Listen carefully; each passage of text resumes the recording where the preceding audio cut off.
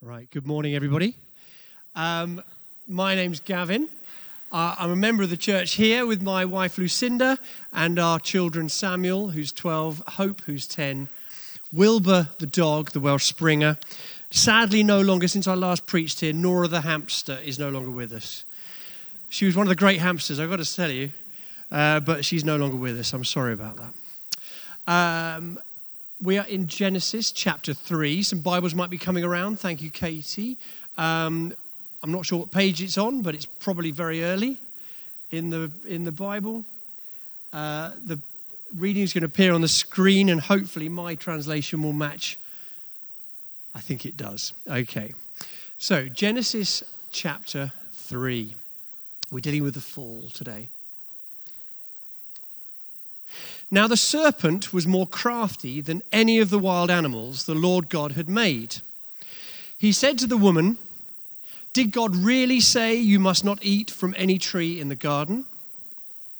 The woman said to the serpent, "We may eat fruit from the trees in the garden, but God did say you must not eat fruit from the tree that is in the middle of the garden, and you must not touch it or you will die." "You'll certainly not die," the serpent said to the woman, "for God knows that when you eat from it, your eyes will be opened, and you'll be like God, knowing good and evil."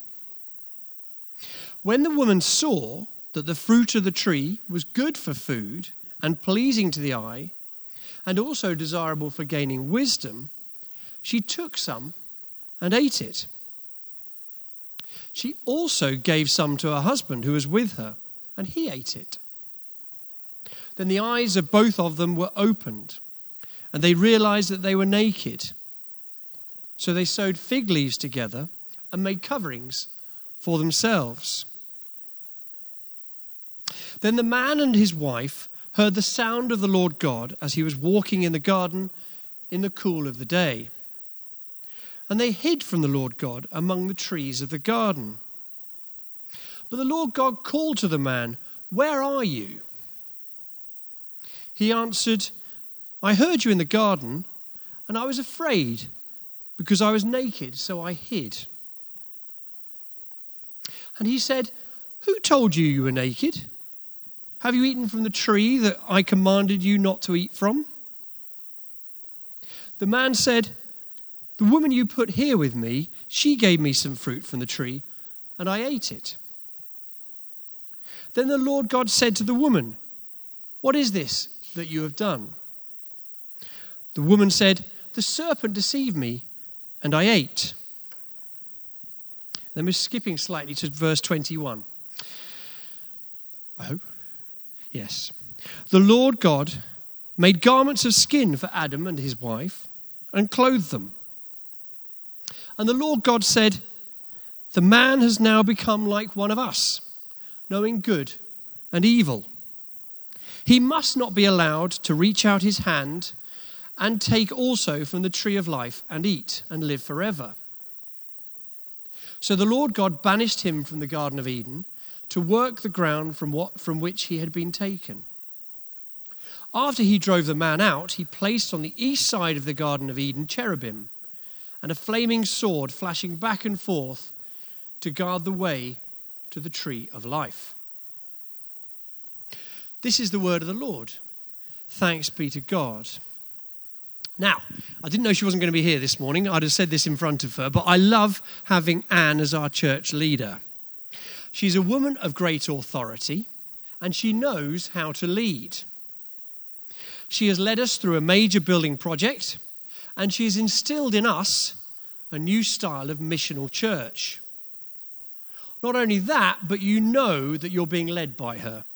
She is not afraid of taking you to one side and challenging you about things from time to time. But here, surely she's made a mistake. She's gone far too far. She's asked me to tackle some huge questions here. Questions that many of the great minds in history have tried to answer. What does the fall tell us about God? What does it tell us about us and our identity? What does it say about the world around us and everyone in it? How, therefore, shall we live? Goodness. Right, here we go. That's quite daunting. But I hope to bring you a few kernels of truth and honesty this morning, while at the same time looking at the big picture. This series is called God's Big Picture. And we need to be able to see the view from 20,000 feet, as well as being able to zero in on ourselves and what the story of Genesis 3 says about our lives and our relationship to God. For something so crucial in the story of people on earth, it's a very ordinary interaction. This story tells us, as if we need telling, of the reality of evil in the world, how it wormed its way into our existence, and the unfolding of the Bible tells us how ultimately this has been dealt with. The serpent is in the habit of bargaining with Eve in order to win her over. Apart from the fact that it's a talking snake, it's a pretty ordinary negotiation. The demonic is not only to be found in the weird and the occult, but in the ordinary interactions between individuals, corporations, and governments. Prior to our refurbishment of these buildings, we factored in the need for a kitchen, an office space, and meeting rooms. But I doubt that we thought of designating a room just for exorcism, as many African churches do. Where physical and spiritual needs are far more raw, the devil's work is more obvious. In the West, this only bubbles clearly to the surface from time to time. However, in parts of Africa, it is clear what struggles are taking place. Sin and the devil work through lies, doing the other down, blame shifting, aggression, relationship breakdown, and revenge seeking. He works through individuals, organizations, companies, and governments to control and coerce people. Now, thanks to my wife's MA course, I've been reading a bit of Walter Wink. Now, he perhaps isn't on the bookshelves of Christians in this generation, but he was widely read 30 years ago. He would argue that every entity in our world has both an inner and an outer spirituality. Your local plumbing firm or city council has outer physical manifestation, its buildings, its personnel, its vehicles, its fax machines. He was talking in the 80s. And it has an inner spirituality, corporate culture, or collective personality. This inner life of any organization can be orientated one way or another. And in fact, it's a pretty black and white choice between choosing to do good in order to enhance the human position or to build up power at the expense of others. In the internet age, I'd be interested in what he would have made of Facebook and Amazon and their casual disdain for the best interests of those they apparently serve. These modern powers and dominions are holding sway over governments, treating them with contempt, and all of humanity suffers as a result. Looking at it from the bird's eye view, there are huge conflicts in this world. But the basis for any of these conflicts is only people, of course. Yes, there is objective evil in the world, but that doesn't mean we can shift the blame from ourselves. It starts and finishes in our heart. We can freely choose to go our own way or follow what has been set out for us. God gives us all things to enjoy, but he asks us to trust him. It's in this gap that the devil does his easiest work. The serpent sees Eve's faith over and against her common sense. The serpent sets Eve's faith over and against her common sense, forcing a gap between them through which he can drive a coach and horses. We know that Creator God loves us, and he wants to be in relationship with us. But when we seek instant gratification, immediate pleasure, at the cost of possible consequences, then the gap between us and him grows a little bit more each time. Sin, of course, is the name given to that which separates us from God, which begins with the abandonment of trust in God's goodness and God's love.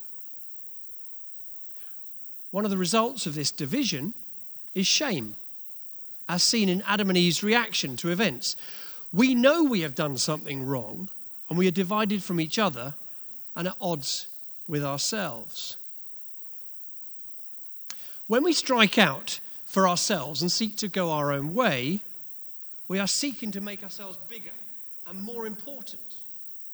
But at the same time, we manage to make the gap between us and God wider, which rather than increasing our impact on the world, our effectiveness just gets smaller. Often feelings of hopelessness and worthlessness appear, and self-esteem issues result. I had a mixed approach to God throughout my teens and early 20s. And prior to completely throwing my lot in with God on my 27th birthday, those dark thoughts and feelings of desperation were the norm for me. But we believe in a big picture God who, when we trust him, we can lift our eyes up to the heavens. How wonderful to see changed lives when people get told and start to understand that they are made in the image of God. God loves them and cares for them, and a church community can surround them with this love. I was at a lunch some time ago, ended up talking to a senior Cambridgeshire policeman who's a Christian. He told me that he was talking to a very senior colleague of his who wasn't a Christian. They were talking about the most hardened, persistent offenders on their patch. And his non-Christian colleague said, we should just get them into the churches. Once they're in there, we never hear about them again. Yes, it's true. When broken people find a loving home in the church, their lives are changed. But that's not the end of the process, of course. Once the people the senior policeman was talking about get in church, they get the whole story.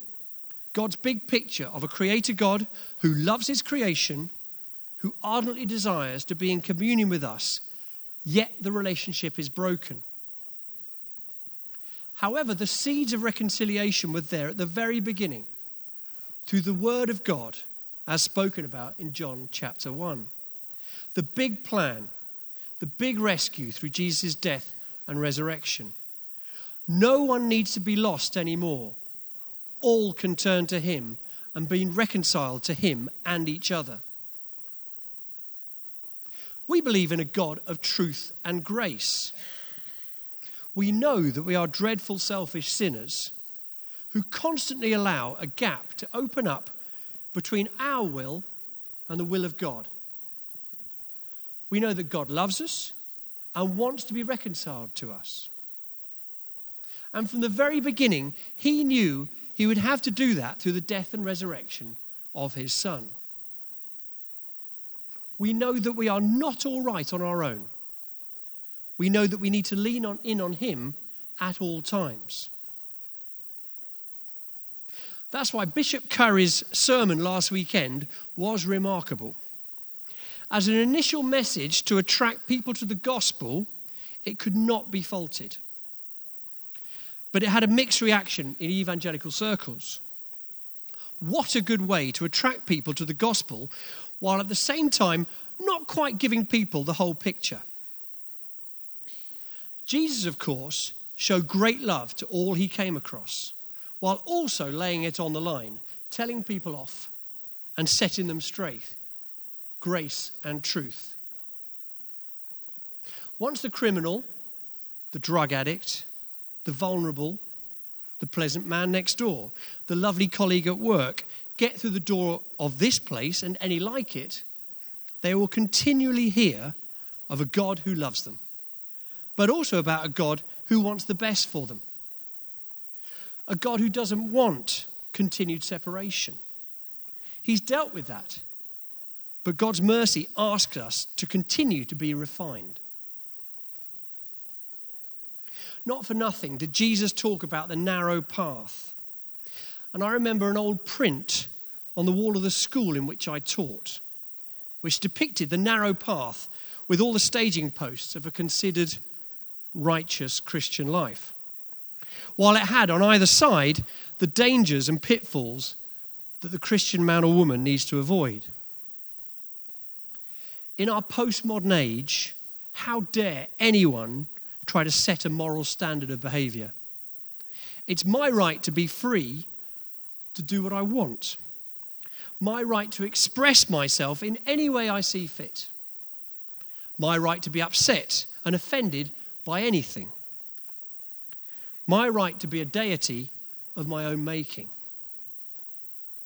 Our culture has a new moral code, which would say, amongst other things, that the best way to find yourself is by looking within yourself, and that the highest goal in life is to enjoy it as much as possible. Our faith has been so pushed to the margins that the act of loving those who don't love you back is deemed radical. Indeed, the business that I'm partly involved with is run with faith at its heart.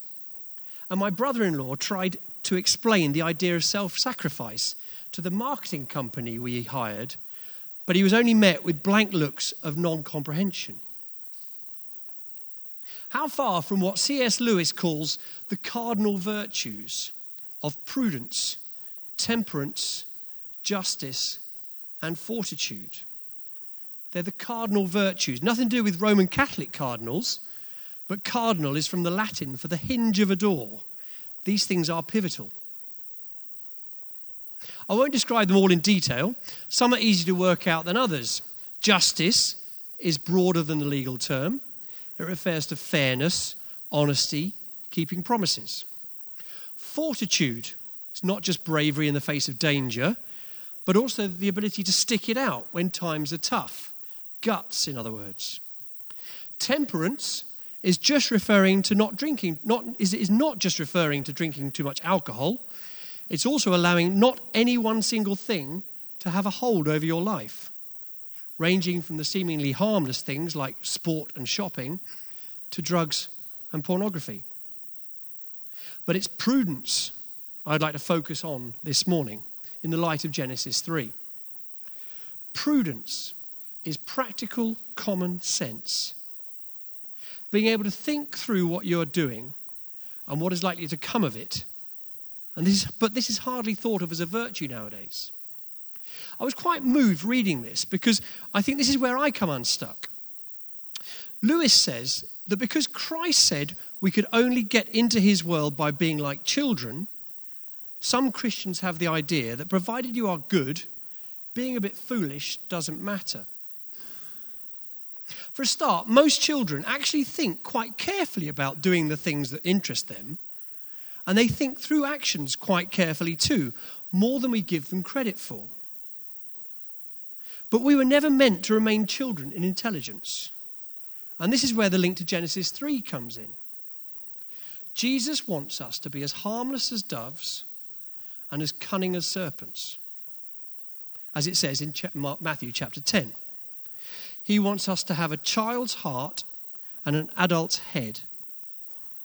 We should be single-minded and teachable as the best pupil is, because Lewis maintains that Christianity is an education in itself. That's a warning to us all, I think. If our hearts have become hardened and we've stopped listening to the voice of God, we no longer think of ourselves as needing to learn. It's entirely appropriate that we're right in the middle of exam time now in our schools and colleges. And I can remind us that following the Christian faith means that we must always be students, being educated by God. We might not be faced with the endless rows of desks and the big clock, but we're being examined every day. But nowadays, no one wants to be told what to do, what choices to make, and therefore will go nowhere near a church for fear of hearing some truth about their lives. But But they might only go near a church because of the love shown them by a Christian friend or the one who gave them a sandwich on the street. That's why Bishop Curry's sermon was such a beautiful thing, and its message we need to live out every day. But, and this is a huge but, we are such broken vessels.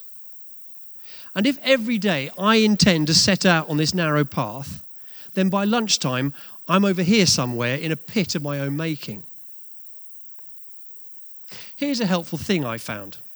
It's like a daily devotional for resetting us at regular intervals. And I'll be happy to send it to you if you speak to me after the service, or it's easily Googleable, I'm sure. My apologies if you are not a morning person. If you do a daily reading towards the end of the day, please imagine this in your context. This is from a book by Max Lucado. It's called When God Whispers Your Name is the name of the book. But this section is called The Choice. It's been condensed a bit here, but he wrote this. And I'd just like to go through this slowly and prayerfully so we can perhaps, if you want to shut your eyes, please do. But if you want to just be able to try and listen to this and see if it's helpful. It's quiet. It's early. My coffee is hot. The sky is still black. The world is still asleep. In a few moments, the day will arrive. The stillness of the dawn will be exchanged for the noise of the day. The refuge of the early morning will be invaded by decisions to be made and deadlines to be met. For the next 12 hours, I will be exposed to the day's demands. It is now that I must make a choice. Because of Calvary, I'm free to choose. And so I choose. I choose love. No occasion justifies hatred. No injustice warrants bitterness. I choose love. Today I will love God and what God loves. I choose joy. I will refuse the temptation to be cynical. I will refuse to see people as anything less than human beings created by God. I will refuse to see any problem as anything less than an opportunity to see God. I choose peace. I will forgive so that I may live. I choose patience. I will overlook the inconveniences of the world. Rather than complain that the wait is too long, I will thank God for a moment to pray. Instead of clenching my fist at new assignments, I will face them with joy and courage. I choose kindness. I will be kind to the poor, for they are alone. Kind to the rich, for they are afraid. And kind to the unkind, for that is how God has treated me. I choose goodness. I'll go without $1 before I take a dishonest one. I'll be overlooked before I will boast. I will confess before I will accuse. I choose goodness. I choose faithfulness. Today I will keep my promises. My debtors will not regret their trust. My associates will not question my word. My wife will not question my love. And my children will never fear that I will not come home. I choose gentleness. If I raise my voice, may it only be in praise. If I clench my fist, may it only be in prayer. If I make a demand, may it be only of myself. I choose self-control. I will be drunk only by joy. I will be impassioned only by my faith. I will be influenced only by God. I will be taught only by Christ. I choose self-control. Love, joy, peace, patience, kindness, goodness, faithfulness, gentleness, and self-control. To these I commit my day. If I succeed, I will give thanks. If I fail, I will seek his grace. And then when the day is done, I will place my head on my pillow and rest.